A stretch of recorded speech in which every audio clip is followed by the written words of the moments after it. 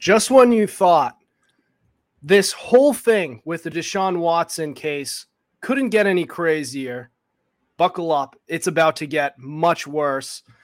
So the NFL, it turns out, is going to appeal the 6-game suspension ruling by Judge Sue L. Robinson. It was, correct? Yeah, you got it. So, yeah, things are going to get interesting. I'm Adam Wright with special guest Chris Hetu. Yeah, you got it, Chet. Chet, my alias on Chet by unapologetic with Chet and Duffy. So Chet, can I go by Chet? You can go by Chet. You can go by Chris. It doesn't matter. Whatever you feel comfortable with. Well, welcome to the show. First time on. We've been trying to get you on for a while. Why don't you introduce yourself? Yeah, it's been a very busy summer for me, and appreciate you for letting me come on the show, Adam. You guys do a great job on here, and I've been doing podcasting now for probably about, I want to say 3 years at this point. Started off at URI doing that down there, graduated, and continued to do the show here on Fans Only Sports Network, debate style sports podcast called Unapologetic with Chet and Duffy. That's every Thursday at 6 p.m. We'll be going live tonight at 5 p.m. Obviously, this is a pre-recorded episode that we're airing here, but every week we'll have your hottest topics in sports, and there's actually potential now that I create a new podcast, so stay tuned for that. That's something that might be coming up soon. Ooh, it's a nice little tease. Can't wait to hear. Would you be able to shed a little light on what it's going to be about, or Yeah, absolutely. So I already have a title for the show in the works. It's already called And Chet's Oscar Goes To, and it's a podcast basically surrounding around your pop culture news with movies and television, because on top of graduating with a communications degree and having a very strong knowledge in sports, I was a double major in film as well. I shot several movies at URI, studied film very deeply. So sports and film have always been two of my passions in life. So honestly, I've been doing an internship with a network out in California called Believe Network, and their whole podcast network has tons of different athletes. They have a show on there called Believe in Bengals that's run by Pac-Man Jones and Solomon Wilcox. So it's been kind of cool to see professional hosts like that and creating my own show at the end of it. So that was an idea, and that's probably something I'll run by Ron very shortly, because I think it's something I definitely want to go forward on. It's a nice idea. I can't wait to hear a little bit about it. And you guys, once it's out, go check it out. So without further ado, we're going to jump right into it. So among other news, there was Anthony Barr, who was most recently a Viking.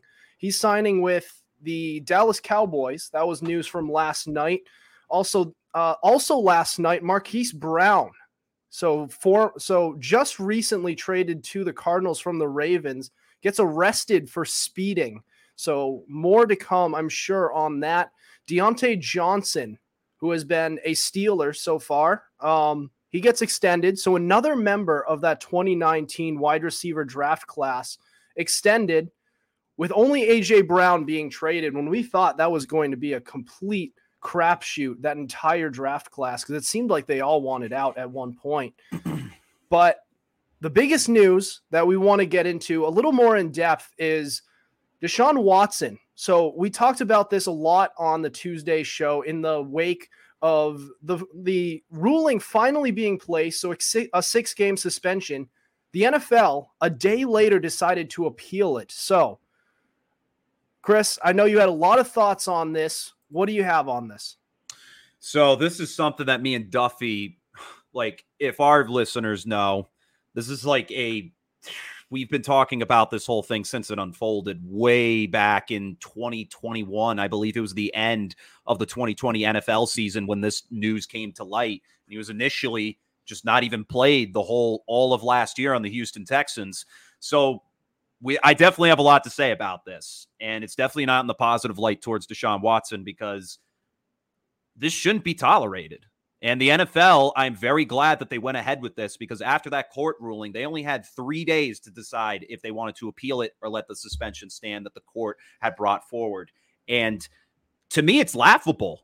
6 games? It's unbelievable that a court would sit down and actually with all of these counts in front of them, say, yes, I think 6 games is good enough to let this guy kind of just, really think about what he did. And he gets $230 million on a contract on top of that to play with the Cleveland Browns. I think he needs a whole season to really think about this entire thing, because sure, he's doing settlements with people. He's doing things to kind of like put this all under the rug, and the NFL knows it. And I'm glad they're stepping up and doing something about it, because my big thing is disciplinary action in this league has been very questionable in terms of suspensions that people are given.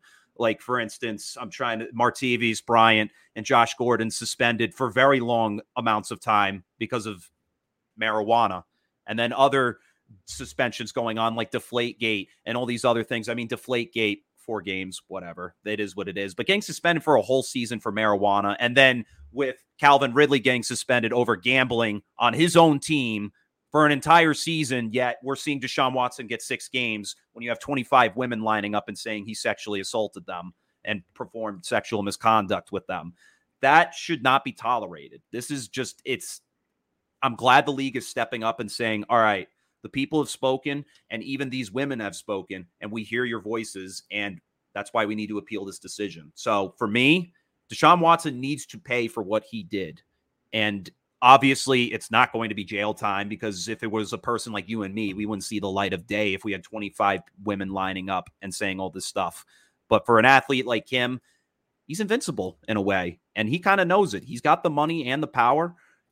And at the end of the day, I feel like the NFL needs to step up in a way and say, look, you don't have all of that, and we will make sure you pay for these crimes you've committed, one way or the other. Yeah.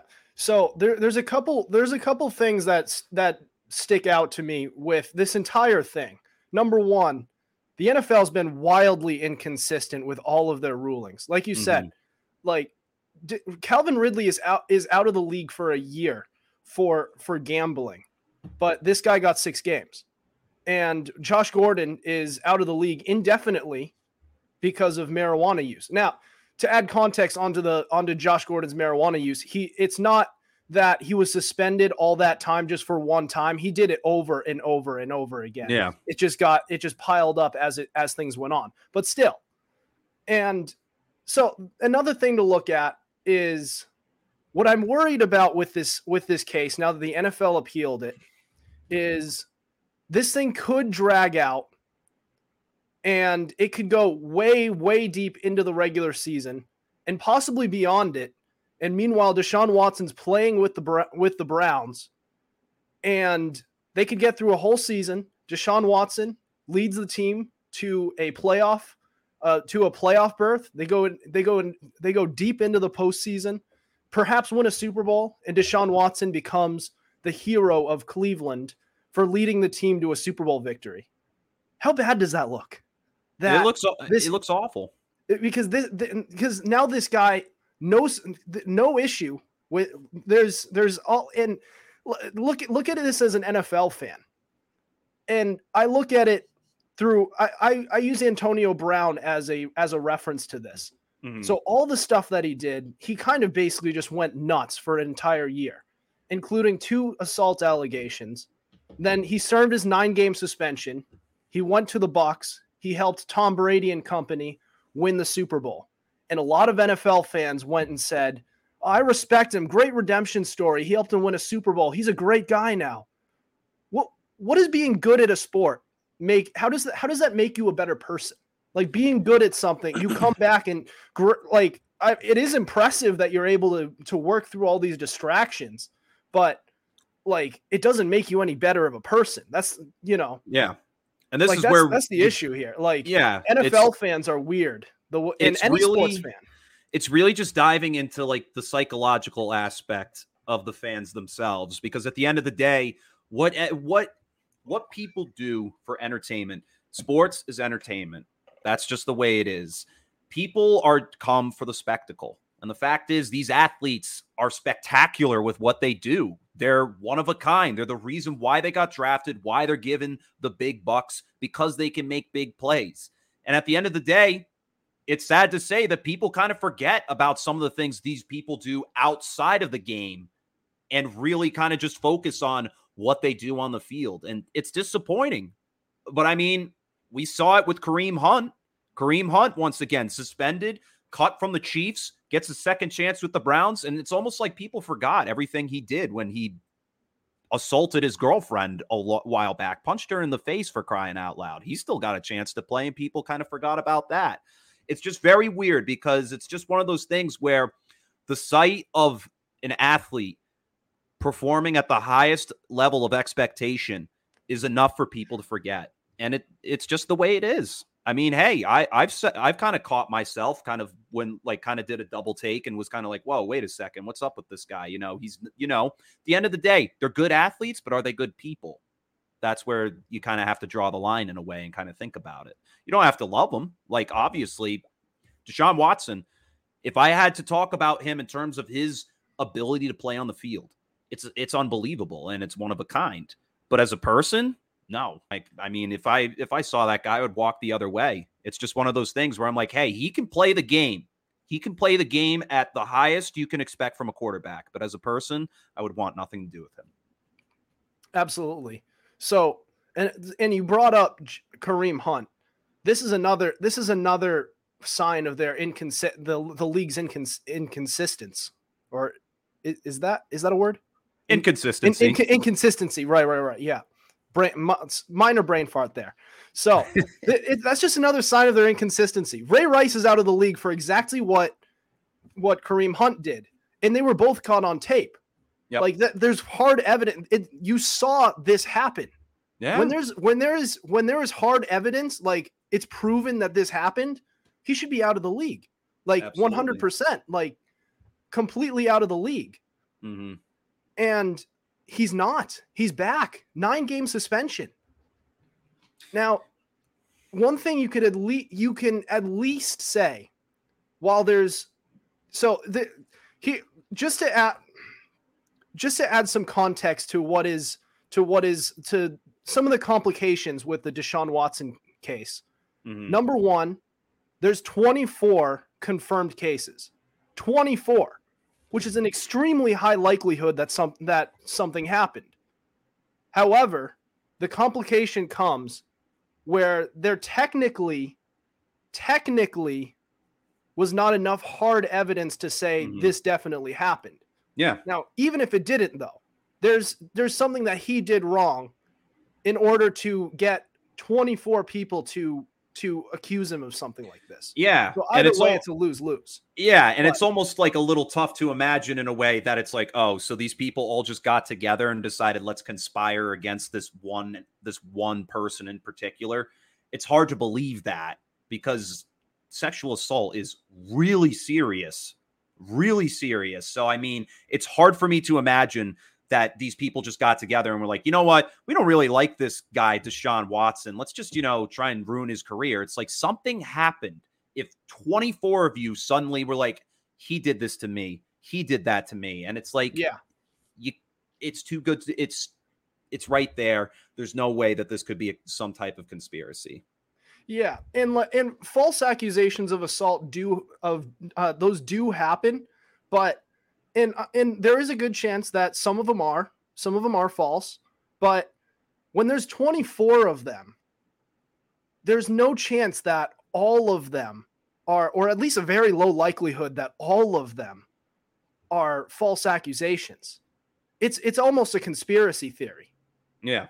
So it's a tough situation to look at. Yeah. And like you said, and I obviously there's not enough concrete evidence to prove it, which is understandable because, like you said, with the Ray Rice tapes and the Kareem Hunt tapes, we saw it, but we didn't see it with these people because it was in a massage room. That's something you can't have a security camera in because it's privacy. It's one of those things where it's not an elevator where these other two guys did that.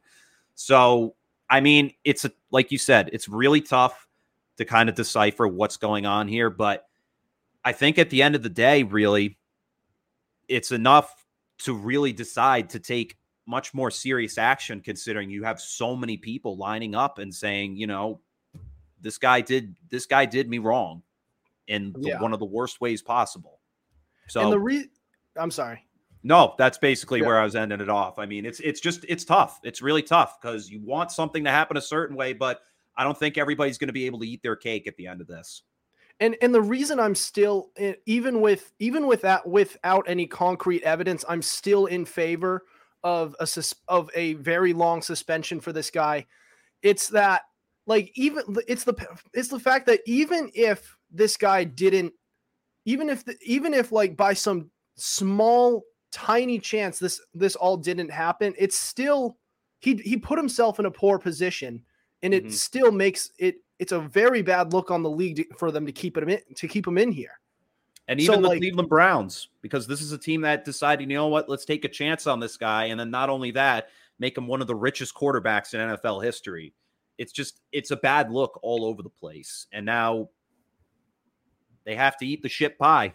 It's the best way of putting it. Yeah. Yeah, absolutely right there.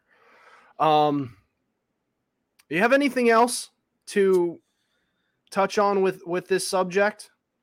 My final thing that I'd have to say is I just hope the league does its due diligence and they make the proper ruling. Yeah, and I really hope this doesn't drag out throughout the season.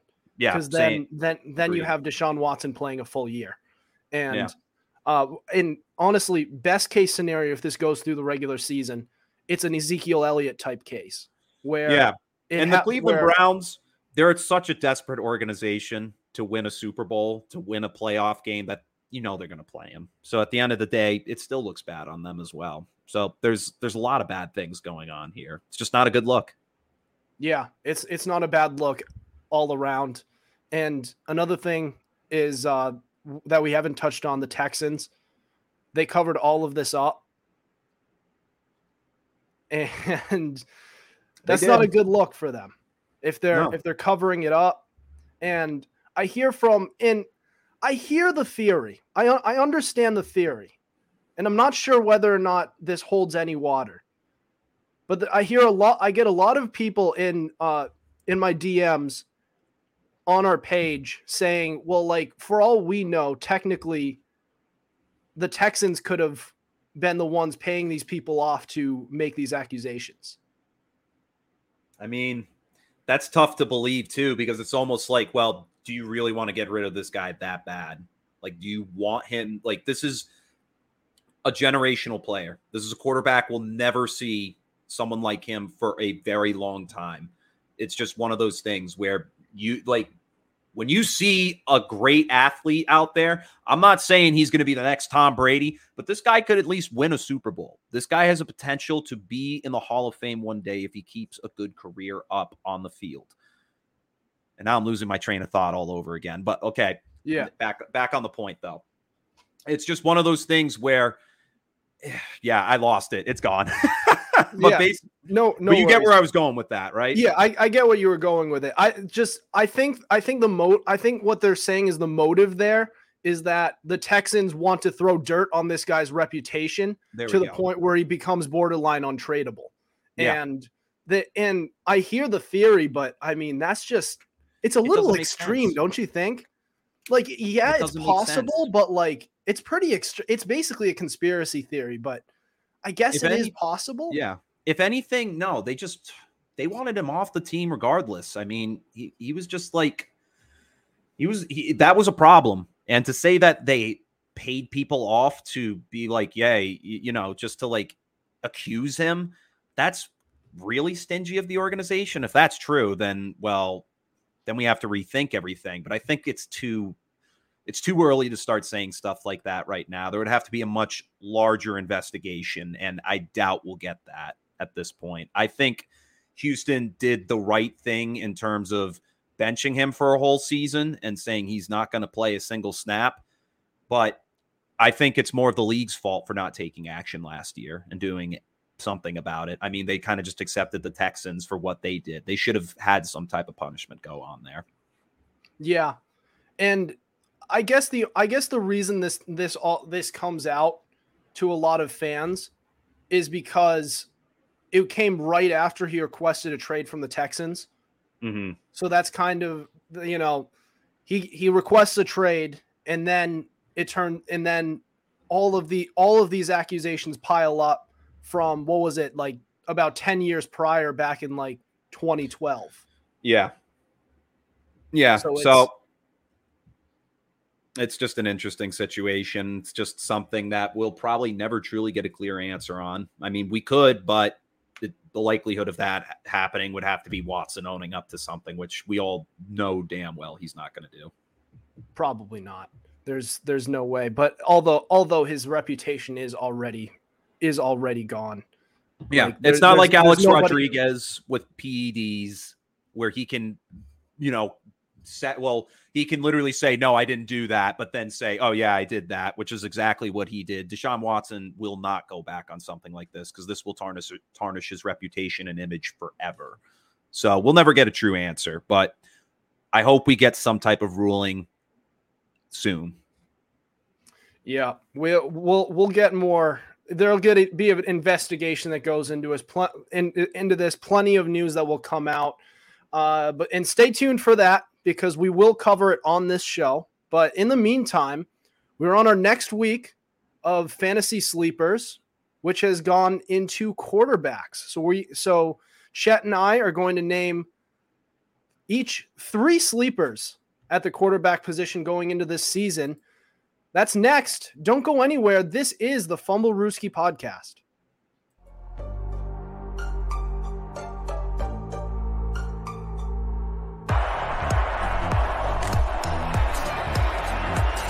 Here's Edelman broken up, and the pass is no sign yet.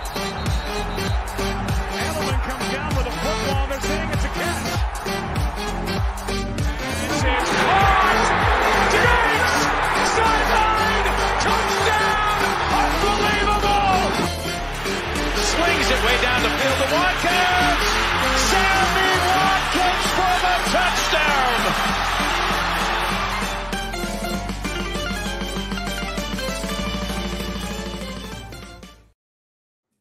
Welcome back to the Fumblerooski podcast. I'm Adam Wright, special guest Chris Hetu, and we were on to week 2 of our fantasy sleepers.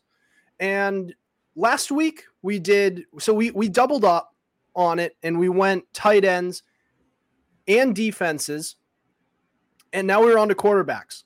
So with all 3 of these positions in fantasy, it's important to understand they're kind of more like, and I guess you can say maybe not tight end, but it's kind of one of those options where it becomes a streamer at some point. And and especially defense and quarterback, very, very deep positions, and you can get away with streaming them. With the same cannot be said with running backs and wide receivers. So this is a position with lots of depth, and we're going to jump right into it. So, Chris, give me your first quarterback sleeper. So starting at number 3 for me, my quarterback sleeper today is going to be Tua Tagovailoa. Now, this is a guy who I have to say, since he came into the league, I wouldn't say disappointing in his ability to play the game. He's proven to be a solid starter, but he's very much middle of the pack the way he's played. And sure, he's had his injuries and his ups and downs here and there with the team that he was first drafted to. And there was even talks this offseason that he might get moved to Houston in a trade for Deshaun Watson. But the team decides, hey, we're going to keep him. He's our man going forward. And they gave him a lot of talent these past few years in terms of setting himself up in a great position. I think this year is probably one of the best positions Tua Tagovailoa is going to be in. So I think you got to jump on him in this year's draft because you got players on that team now like Tyreek Hill in a trade from Kansas City. Jalen Waddle from last season, 1,000 yards, 100 catches on the season. You got the speed right there from those 2 guys, and you got speed in the backfield. Getting Raheem Mostert, that was a huge move by this team. And then Mike Gesicki. Mike Gesicki has proven to be a very solid tight end, a veteran player throughout. I mean, it's a little much. Don't listen to the complete hype that Tyreek Hill puts out saying he's better at throwing than Patrick Mahomes. That to me is hogwash. Bullshit. Makes no sense to me. I mean, it's Tua. But hey, Tua Tagovailoa, I think with the talent that he's got surrounded with him this season, he's going to put up pretty good numbers, because if you look at the numbers he put up the last couple seasons, 1,800 in his rookie season, 2,600 in 2021. 2022, I'm going to expect him to get around 3,000 to 3,500 passing yards. Yeah, that's a good one. And I think the biggest difference from last year to this year is not just the fact that they got Tyreek Hill to add on to that unbelievable wide receiving and just pass catching corpse, is they got some protection for Tua, because in the past couple of years he's been getting killed. Yeah. Now they have a legitimate left tackle in Terron Armstead after adding in who did they add? They added Isaiah Wilson. I'm not sure. I pulled up the added roster. Somebody who was a former first-round pick. It didn't work out for him because it was an attitude issue with him. He wasn't showing up to practices, and when he did, he'd show up late.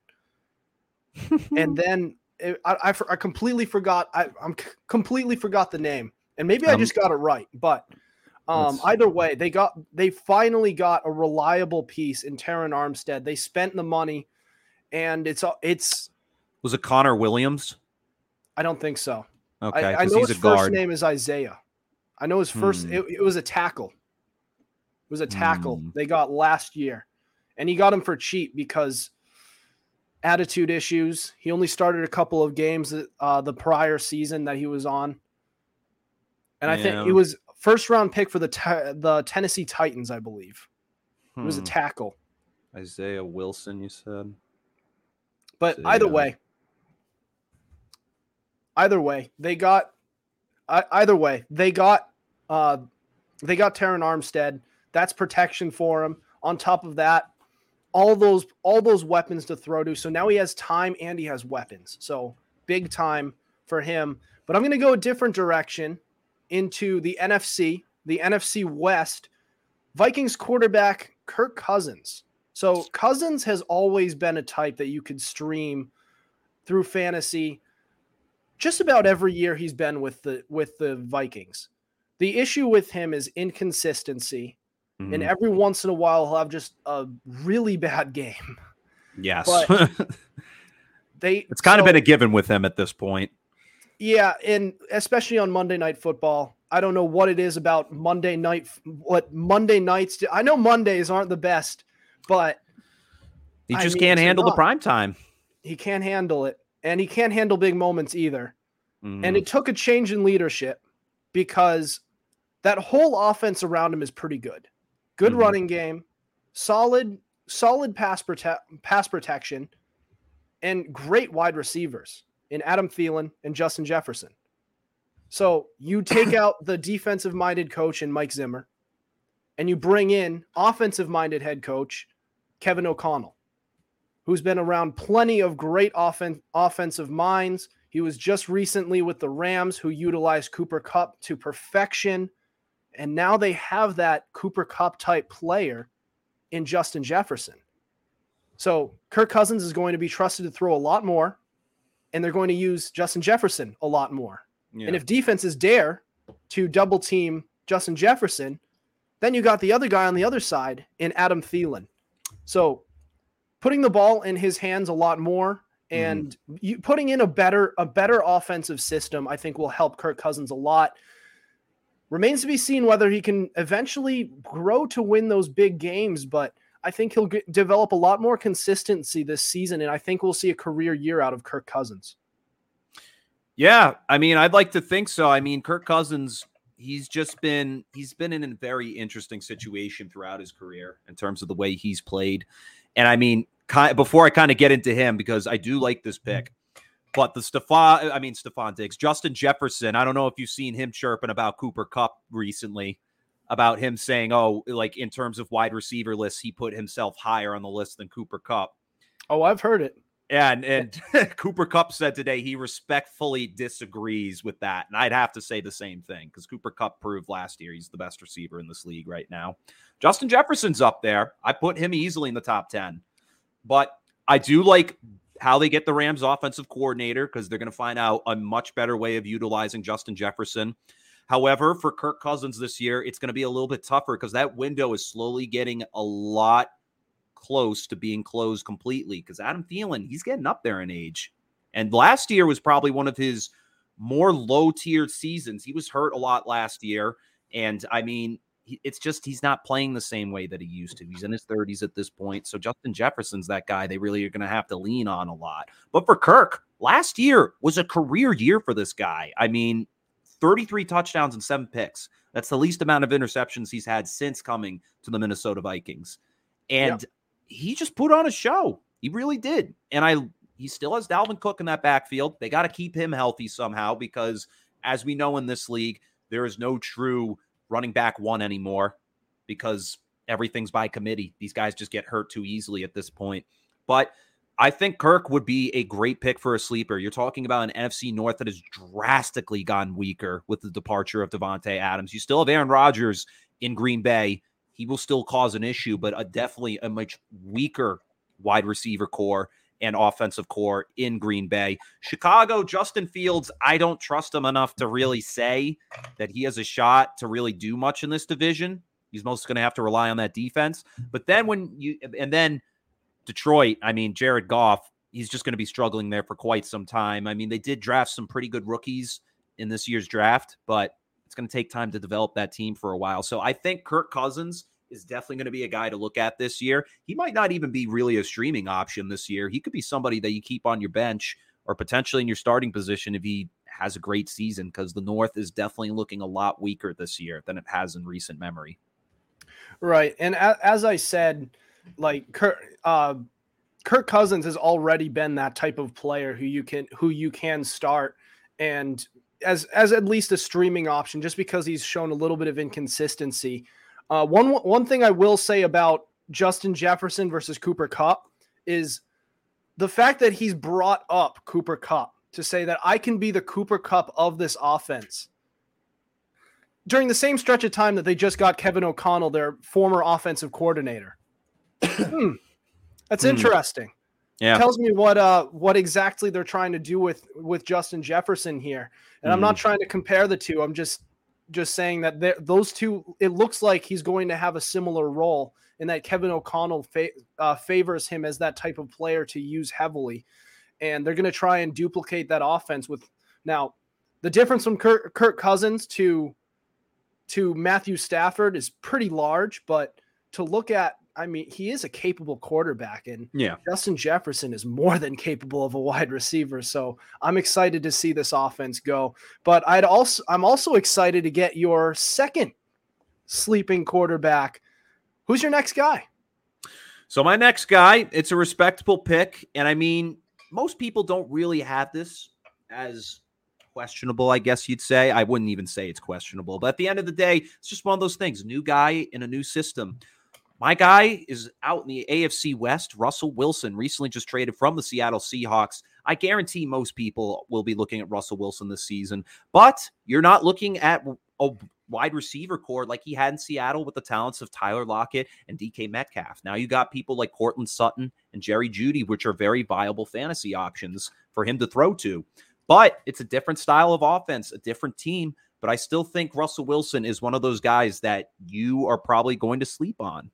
And I think he is ready. You've seen him in training camp and heard that he's saying he's really excited and he thinks this team can make a push this year for the postseason. And Russell Wilson has even proven in fantasy when he's healthy, he's one of the top guys to go to. And even like in 2020, 40 touchdowns, 13 interceptions, 25 touchdowns last year to 6, even though he was injured. This is a guy who keeps the numbers for interceptions. He hasn't had more than 13 picks in his career.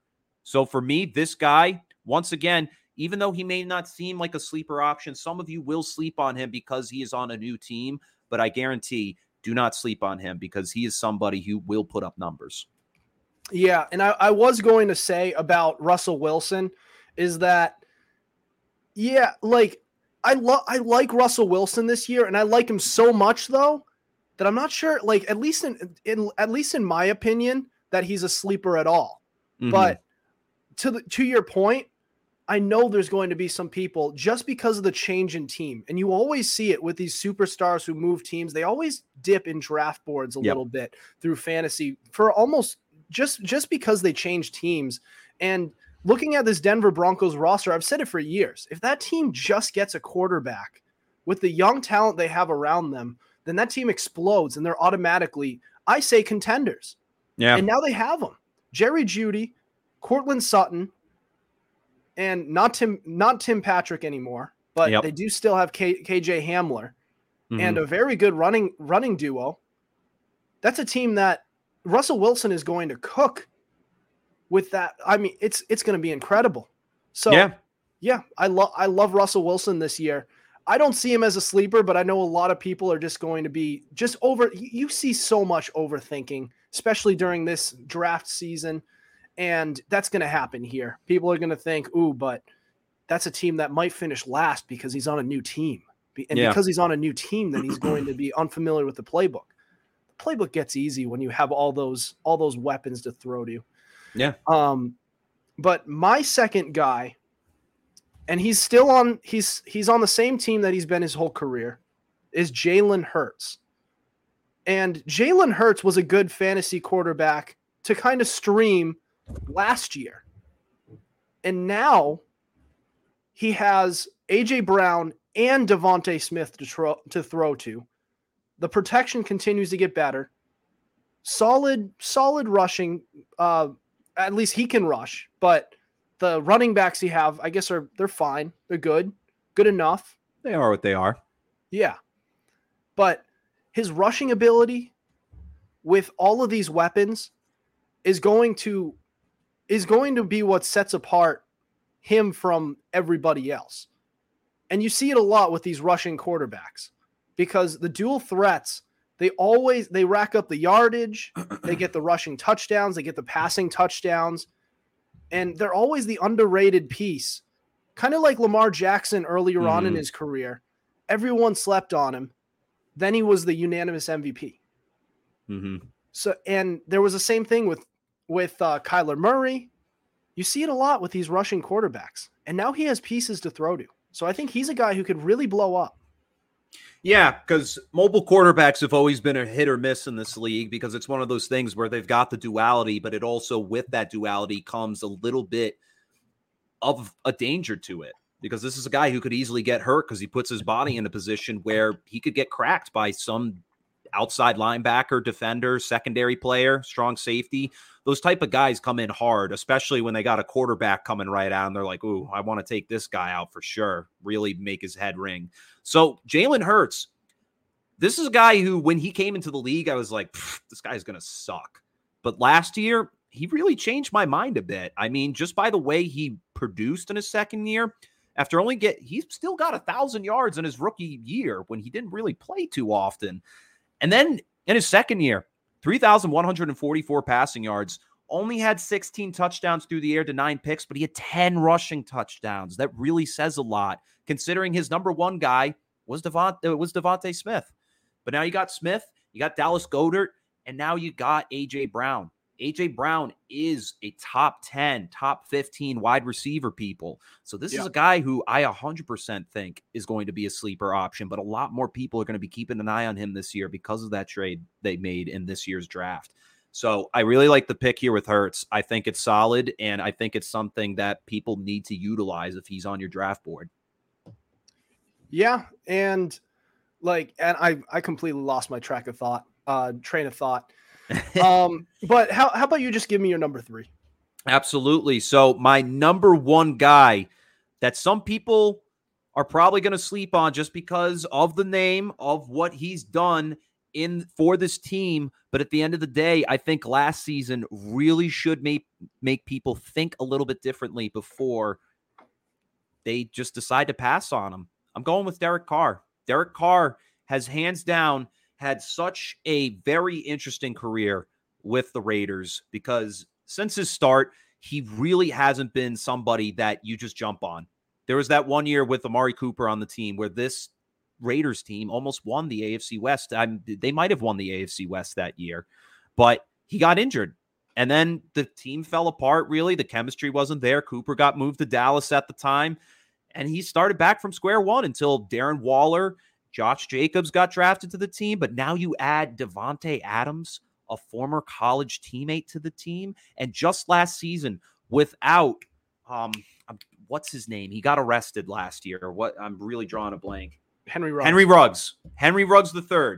gets arrested. And even on top of that, this guy puts up 4,800 passing yards. This is a top 5 in passing yards in the league this past season. And now you got Davante Adams. This guy is going to really light it up this year. And I think people might try and sleep on him a bit just because it's Derek Carr and there's other great options out there, but I don't think you can. And it's one of those things where I think Derek Carr is really going to set himself back in the driver's seat and prove to people that he may be one of these top 10 quarterbacks. Man, Derek Carr. Let me tell you a story about 2016 Derek Carr. Which happened to be my first year playing fantasy football. Wow. Now, I knew a lot about football, but like it's tough. There's a difference between, real life football and fantasy football. So it's safe to say that people, like everyone in my league, so all my friends we were kind of hanging around in one of my buddy's basements. It was my junior year in high school. And after my draft, everyone was laughing at me because I had Brock Osweiler as my backup quarterback. Oh my God. That's rough. But he was the backup, and he's kind of a player who had just signed that big deal with the Texans. And he showed some promise. So I'm like, all right, he could be an underrated piece. So I packaged him in and requested a trade for somebody else's backup in Derek Carr. So I think I traded, it was Michael Crabtree before his career year, and Brock Osweiler, and I managed to get Derek Carr. And I had Amari Cooper at the time. That's a good pair right there. And I traded Mark Ingram, who was a Saint, in both senses of the word, by the way. Yeah. Traded Mark Ingram for Latavius Murray. So I had Derek Carr, Amari Cooper, and Latavius Murray. In my first year in playing fantasy football, those three led me to a 10-4 season. I lost, so I went 1 and done in the playoffs, but 10-4 season, my first year, 10-4. That is great. I was like, damn.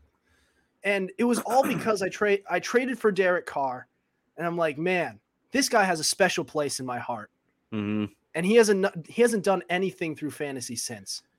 And that's the thing with Derek Carr. I've had debates with so many people on Derek Carr throughout his career because I've had people say Derek Carr sucks. Who would you take between him and Dak Prescott? And it's like, well, obviously I'm going to take Prescott. But at the end of the day, you kind of have to look a little bit closer at the two because Dak Prescott, yeah, top 5 quarterback, hands down, easily in this league right now. But Derek Carr, he has an argument where he could potentially break that if he really puts up a big year with the weapons he has. I mean, like I said, former college teammate in Davante Adams and a guy who, with Aaron Rodgers, has been nothing short of one of the top 5 in football at the wideout position. So for Derek Carr, I think he's a good quarterback. He really is. And people doubt him so much just because of the organization he's with and what the players he has surrounding him with. But I think this year, all of that needs to be put to bed because I think he's really going to prove something, that he is not just this forgotten quarterback in the NFL. I think he has a chance to really make some noise and potentially, who knows, take the Raiders to a division title. That's still a very, very big possibility. It's possible. It's possible. Now, they have good pass catchers around him. So Davante Adams, actually, he's better than good. He's great. Yeah. Davante Adams, Hunter Renfrow, Darren Waller, Josh Jacobs. How do you feel about that offensive line? How do you feel about that defense? We're just going to go a little bit off because it's Derek Carr. We'll touch briefly, but so the O-line, surrounding situation. The O-line's definitely going to be one of the big questionable things because that's definitely they're very good with run blocking. Pass protection has always been an issue with them for that team. So that's something that they might have to look out for in this upcoming season. So that's something they're going to have to keep an eye out because last year he was sacked 40 times. That's the second highest in his career. He was sacked 51 times back in 2018. 2021 was sacked 40 times. He was one of the highest sacked quarterbacks in the league. So that's something to keep an eye out for. But I think at the end of the day, he's going to have to limit his interception numbers. He had 23 touchdowns to 16 picks, and that definitely came with pocket pressure being an issue. but yet he still passed for nearly 5,000 passing yards. So there is something to be said about that. I think he's just going to have to develop more patience. I'm sure after last season, he's probably learned from that, looked at the tape, and decided what he's going to have to do this season to improve. But that defense, getting Max Crosby back on a big-time contract was huge, and then training for Chandler Jones from the Arizona Cardinals, that was huge too. So now you've already got a very solid pass rush out of two solid pass rushers, because that's something that Las Vegas was missing, was another guy to complement Max Crosby. The secondary is going to be a little bit touchy, but I think it's solid enough to the point where this team can survive through the toughest of games. But once again, to get the monkey off their back, they're going to have to take down the Kansas City Chiefs. And we've seen them do it before in the spotlight. Derek Carr is no stranger to the affair between him and Patrick Mahomes. And I'm sure that this season we could see a very tough divisional matchup, not just between them, but the other two teams, because this is definitely going to be the toughest division in football. Division's going to be a rock fight. I'm so excited to see these all four of these teams play, and like the whole AFC too. Absolutely. Like the AFC, our AFC East, the AFC North, especially if Deshaun Watson plays a big portion of the season. I think the only one we could write off is the South at this point. Yeah, the South, I guess. That's basically going to be a 2-horse race, if that, because there's Indianapolis and then there's the Titans, and the Texans are still in rebuild mode, and the Jacksonville is also in a rebuild. They're still figuring things out, and those contracts they made were just gross, stupid. Christian Kirk made no sense getting signed that much money. Oh, a lot. You know what?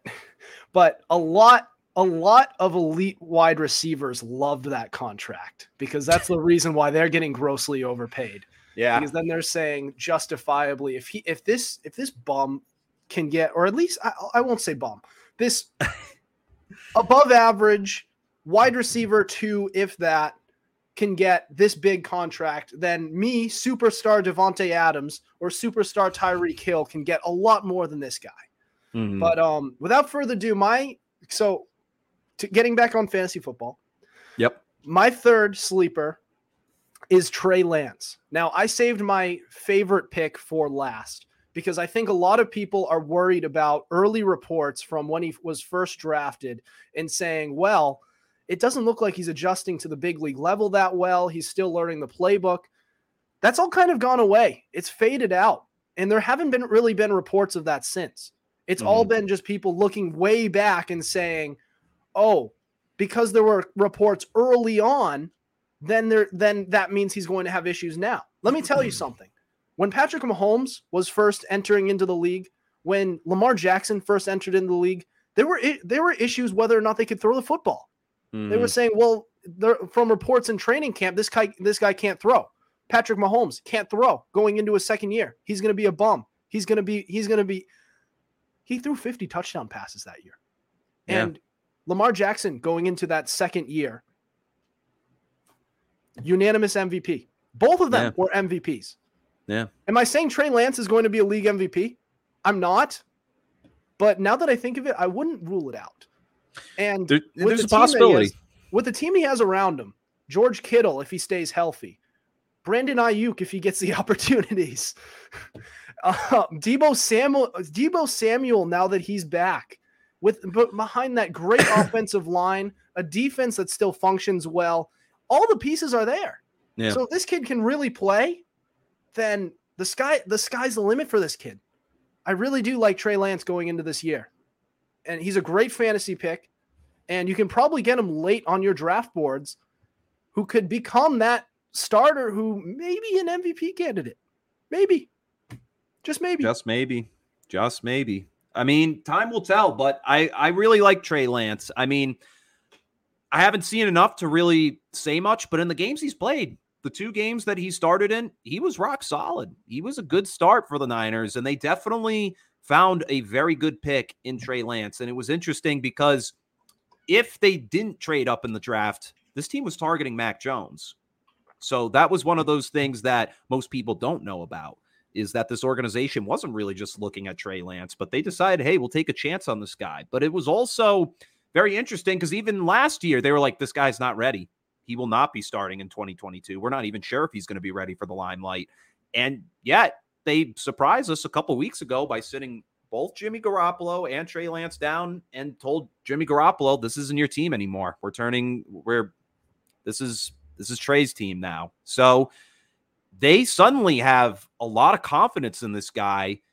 And I mean, from what I'm seeing, I'm right there with them, but I want to see more. I mean, hey, it makes sense. You drafted, this guy was the number 3 overall pick in the draft a year ago now. You have to give him a shot. This is top 5 in talent in that draft. You have to give this opportunity to him. So, I mean, I think we'll see some very good production out of him this year, especially with the weapons that he's got there. I like Trey Lance. Great pick. And you really do have to give him that chance when he's the number 4 overall pick. And like, it does also say something about that team that Jimmy Garoppolo, and respect to Jimmy Garoppolo because he's still a functional level quarterback, but they were able to still, even with Garoppolo injured too, go to the NFC Championship with the chance to go to the Super Bowl. Like, there were a few opportunities where they actually might have had it. In fact, I think there was a missed call where there was a pick and there was which would have sealed the game for the 49ers. Jaquiski Tart dropped an interception. That's what it was. There you go. Remember. Yeah. That would have been it. Yeah. And that's the thing. I've had this argument with so many of my friends, so many people about Jimmy G, because people like to just throw him off to the side and be like, this guy's a bum. And I'm like, are you serious? He was in the Super Bowl 2 years ago. The whole reason they weren't in the playoffs last year is because they were all hurt. The whole team was injured. They were all banged up. And then this past season, if you're going to tell me Jimmy G is not a viable option to surround your franchise around potentially, then you're just not seeing the opportunity there. He was in the playoffs playing with a hurt shoulder. Could you expect more out of the dude? I don't think you can. He put on quite a performance last year. He took down the Rams twice in the regular season. They were the only team to do that in their whole division. And they almost beat him again in the conference championship to go to the Super Bowl. While he was hurt. While he was hurt. So for people to say, oh, Jimmy Garoppolo is a bum, you're sorely mistaken. And this was definitely a tough decision by the Niners organization because they have 2 very good options, but they had to pick the young buck because he needs the opportunity. You're right. You're right. I will not have the Jimmy Garoppolo slander. This kid played well for the Patriots when he was here and was going to be the heir apparent to Tom Brady. Yep. And you New England fans, you were very much on board with it and were pissed off when this guy was traded away. And I know we're getting a little off track because it's fantasy sleepers, but this guy, people were pissed off that he was traded to the 49ers because we said this is going to be our heir apparent to Tom Brady. Then he goes to the 49ers 2 years later because unfortunate ACL tear. 2 years later, they're in the Super Bowl. And then again, Jimmy Garoppolo's hurt, which has kind of been the knock his whole career is that he's just been injury prone. Right after that, they go to the NFC Championship and almost beat him. With a chance to go back to the Super Bowl. And then unfortunately they didn't make it, but maybe if Jimmy Garoppolo's not hurt, they blow doors in that conference championship. We'll never know, but yeah. Moral of the story, I really, really wish Jimmy Garoppolo well wherever he winds up. And maybe perhaps he could be a fantasy sleeper for us too. He potentially could. Wherever he lands, if he lands anywhere. Because I guess the 49ers have a big asking price, but I'm sure a team will get desperate for a quarterback. I'm sure he'll probably get moved because the Niners there's no way they're going to want to pay that massive contract they have him on if this guy's not starting. They need to get rid of him. That's the way I look at it. Because Trey Lance, he's on a rookie deal. You got to dump the guy with more salary. This guy got paid $125 million over the course of 6 years. He needs to find a new home at this point.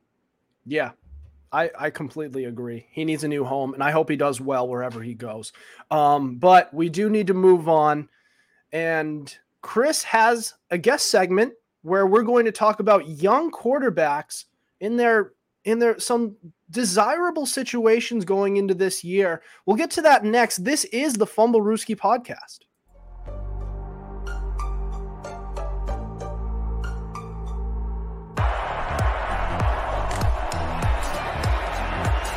Here's Edelman broken up, and the pass is no sign yet.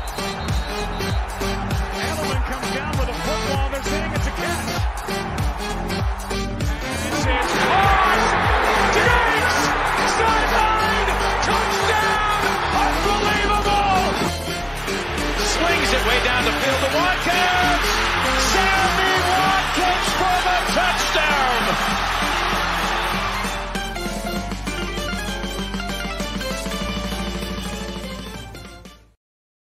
You are listening to the Fumblerooski podcast by Power 88 and Fans Only Sports Network. I'm Adam Wright with special guest Chris Hetu, and Chris has his guest segment where we're going to talk about young quarterbacks in this league going into this year. Chris, what do you got?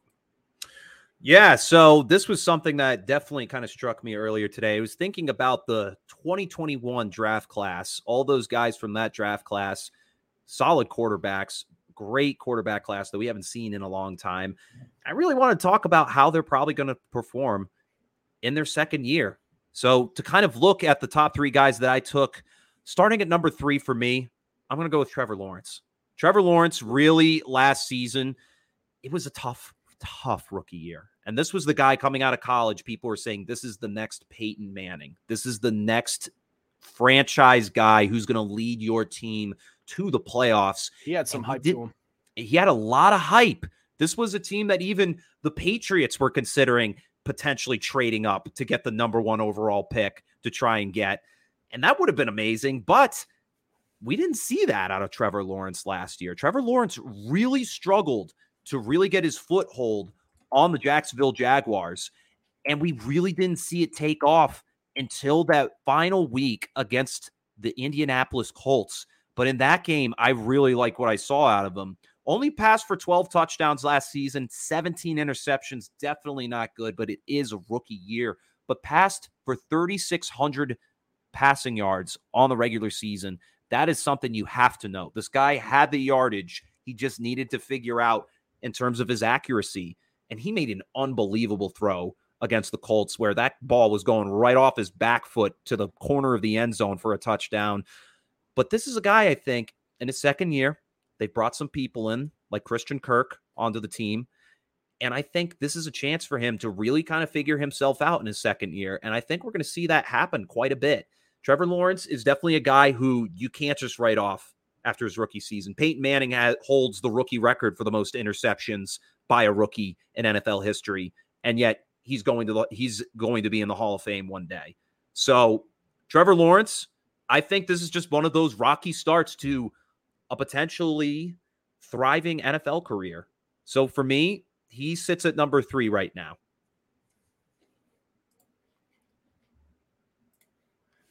Nice. I like it.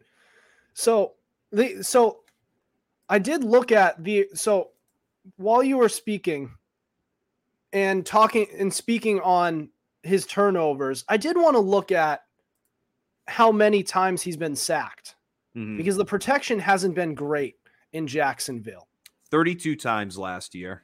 32, tied for 13th most in the league. So kind of like, but if you look at all of the most sacked quarterbacks, they're all in the 30s. So it's like, it's not like 13th is like a good spot to be in. No, so still very bad. He was on his ass practically every other play. Basically. And God knows how many times he was pressured. So like, and then this offseason, they did address the offensive line. So the opportunity's there to at least develop. I don't see him being a quarterback that you see, leading the Jaguars to wins just yet because the pass catching is not there. Mm-hmm. And quite honestly, we don't even know if the coaching is there. Yeah. So it's true. Doug Pederson coming back and finally, after being off the Eagles for a while, it'll be interesting to see how he does. with this team that's really kind of gone through a lot of coaches in recent memory, from Doug Marrone to what's his face from last year, who was in that strip club in Cincinnati. Just said his name today. It's I know who you're talking about. Prick. Complete prick. Yeah, honestly. But regardless, I mean, it's a better situation than his rookie year. And I think we'll see a lot more development this season. And like you said, a lot more pocket protection. So I like what I see in Trevor Lawrence in this upcoming season. Urban Meyer. Urban Meyer. I was thinking I was had like Urban. making a face. I was like Urban Meyer. I was trying to think if I was like, was Urban his first name or his last name? Because then I started to get confused with Carl Urban, who is the star in The Boys. But then I was like, no, that can't be it. That can't be his name. Didn't he also make the Nick Castellanos joke? You know how there's that whole running joke, which does hold some water, but like that Nick Castellanos, I believe he's on the Reds right now, the Cincinnati Reds in the MLB. No, he's on the Phillies now. On the Phillies. Yep. Right. And every time he home runs, he homers, it's during some awkward moment. And there was this one time where this commentator was apologizing to someone, deeply apologized as Nick Castellanos, and then Urban Meyer decided to do a little parody on that. And when he did a little apology, I completely forgot which thing he did. I think it was when he kicked his kicker. Yes. Yeah, I think. And he said, "I deeply apologize," as Nick Castellanos hits. Like, what a douchebag! Like, Jesus Christ, dude! Just at least have some sort of class. Yeah, be Urban Meyer professional. was not a classy guy. Like, and the fact that he went to a strip club right after his team got blown out in Cincinnati, it's like, come on, man, what are you doing? What are you doing? And there was that one video. Then there's the clip, and there was that young lady with him, and he has a wife, and it's like, oh, that was at a bar, I think. That one was at a bar. Cincinnati. Okay, yeah. There's just a long list of things, but we are getting a little off topic. But Trevor Lawrence is a guy who looks like he could play, but he is in a poor situation. Which has improved, so we'll see if it works out for him.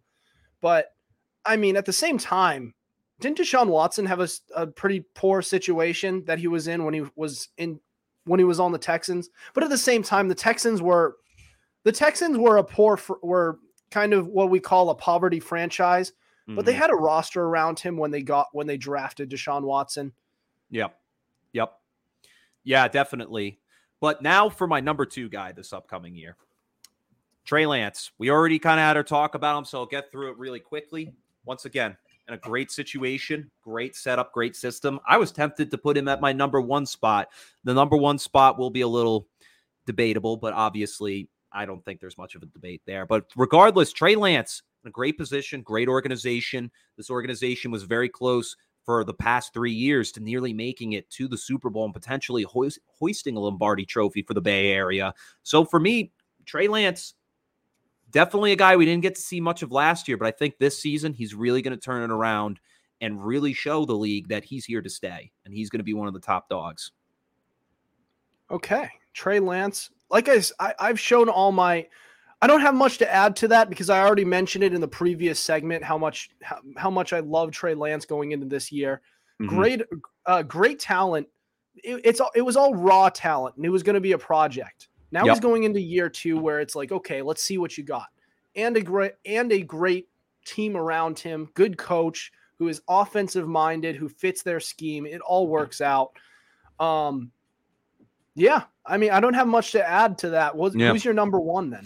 Because you said it's between 2 guys, so let's hear it. Yeah. So many people would say this pick is biased by any stretch of the word, but Mac Jones, hands down, was the best quarterback of that draft class last year, and I think he's going to do it again. I mean, this guy was hands down in the best situation coming out of the draft, and now he's in the best situation going into his second year. You're talking pairing him with the greatest coach, arguably the greatest coach in NFL history, and one of the greatest franchises in NFL history. And although he may not have a ton of spectacular weapons around him, he's got the pieces to be successful. and he's got the system to be successful. And this offseason, a lot of talk of him improving himself in the pass game, because what we saw last year was very similar to what Tom Brady was doing in his rookie year, and even what he did throughout his career, just these short deke and dunk passes up and down the field. But we saw Mac Jones shine by taking some deep shots last year that actually worked out for him. And this offseason, we've heard he's really bulked up. He's really been hitting the weight room a lot more. He's going in early before anybody else shows up. He's going in at like 6 a.m, leaving at 8, 9 at night, coming back and doing it all over the next day, studying film, and then going right into practice. This is a guy who wants to win, that was in a position last year as a rookie to nearly leading his team to a division title as a rookie against the juggernaut of the Bills Mafia. So for me, Mac Jones is hands down in the best position out of all of these quarterbacks from last year going into their next season. Will he have some blues? There's potential, but I mean, right now, coming off a spectacular rookie season, throwing for 3,800 passing yards, 22 touchdowns, and only 13 interceptions, this is a guy who, once again, might have a chance to really light up at the quarterback position, really put the Patriots in a good spot, hopefully, to stay competitive in this much more tightly competitive AFC East. Look, I love Mac Jones going into year 2, all the improvement and everything that he's been doing. It says that this guy has improved, and the situation is pretty good because he has a good offensive line around him.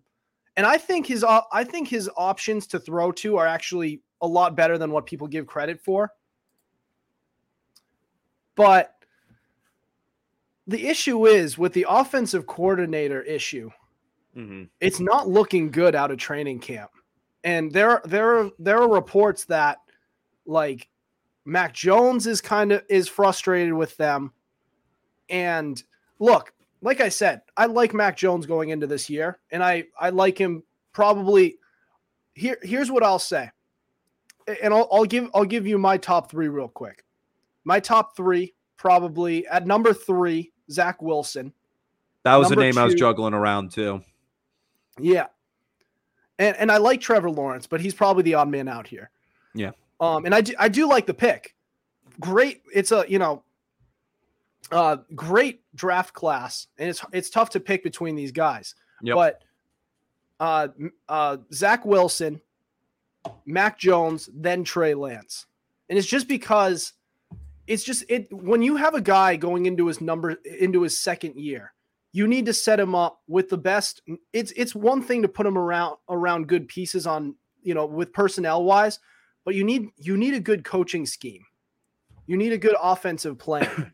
When you have those 2 dingbats in Matt Patricia and Joe Judge, who are going to be just figuring it out together. And then there's word that Bill Belichick's going to enter the mix. Yeah, like I almost would rather want Bill, but from what I'm hearing, their worst games were when Bill was taking the reins. And then it was Josh McDaniels. Jones's best games were with McDaniels. So I'm just, man. And as a Patriots fan, it pains me because I'm thinking like, dude, you got a top 15 overall pick. You got to nurture this guy. He's your baby. Yeah. This is your guy potentially for the next few years. Yeah. I don't know. I like Mac Jones, but I think it's just one of those philosophies that, once again, we've seen Bill Belichick put together amazing teams. And although he missed the playoffs 2 years ago with Cam Newton at the helm, they made the postseason last year with a rookie. And it's one of those things where I think you just have to trust what Bill Belichick's plan is. And because at the end of the day, he somehow makes it work. He really does. So, I mean, it's one of those things where it's definitely a little daunting. There's 3 different offensive coordinators going on here, and Mac Jones's head's probably spinning, being like, well, what the hell? Who am I going to listen to more so than the other? How is this all going to cultivate and come together? But Bill has always been one of those guys where he takes the unconventional or the unexpected and really makes other teams go, whoa, well, what the heck do we do with this? He's just a master at putting out these disguised schemes and offensive game plans that really have defenses scrambling at the last second before the snap's taken when they realize what's going on. So, I mean, we'll see how it all comes together. It could end up exploding, be one of the worst offenses we've seen in a while, or it could end up being a pretty solid offensive scheme that the Patriots put together. It's one of those things where we won't know until we see it. I hope you're right. I hope they figured it out, and it'll just be one of those things where time will tell with it. And I think with all these quarterbacks outside of Trey Lance, I like them better next year. Mm-hmm. I think Trevor Lawrence and Mac Jones will probably show their best development in year 3, which is usually that's kind of how it goes with young quarterbacks. Is it takes them about the consensus is it's 3 years of development. After 3 years, if you still don't see anything, you move on from them. Obviously, the Giants didn't get the memo, Daniel Jones, but yeah, I don't know. I like him. I like him as my number 2 in this draft class going into next year. But it's tough. It's tough. Yeah. We'll see how it goes. Yeah, totally. We'll see how it pans out. Yeah, but do you have any other thoughts before we end the show tonight? I think I'm all good, my man. It's been a great time on here. I appreciate you for having me on as a guest. Yeah, thanks for coming on, man. It was a good show. Lots of good conversation. We'd love to hear more about this new podcast you have coming out soon. Yeah, definitely. And be sure to check out Unapologetic with Chet and Duffy. That's usually every Thursday at 6 p.m. We've definitely been a little slacking lately with the off season, but season 2 of the show about to come to an end. Season 3 will kick off when the NFL regular season starts. So every Thursday at 6, we'll be going live. All right, man. Can't wait to see it. Well, that'll do it for us tonight. Thank you for listening to us. Be sure to tune in to us live Tuesdays and Thursdays on Twitter and Facebook through Fans Only Sports Network. Also, be sure to subscribe to our YouTube channel. We also have all our episodes available on Spotify, Spreaker, Apple Podcasts, Google Podcasts, iHeartRadio, and so much more. Also, be sure to follow our Instagram at Fumblerooski_podcast to keep up with our podcast and the latest coverage on the NFL. Otherwise, we'll see you next week. Over and out.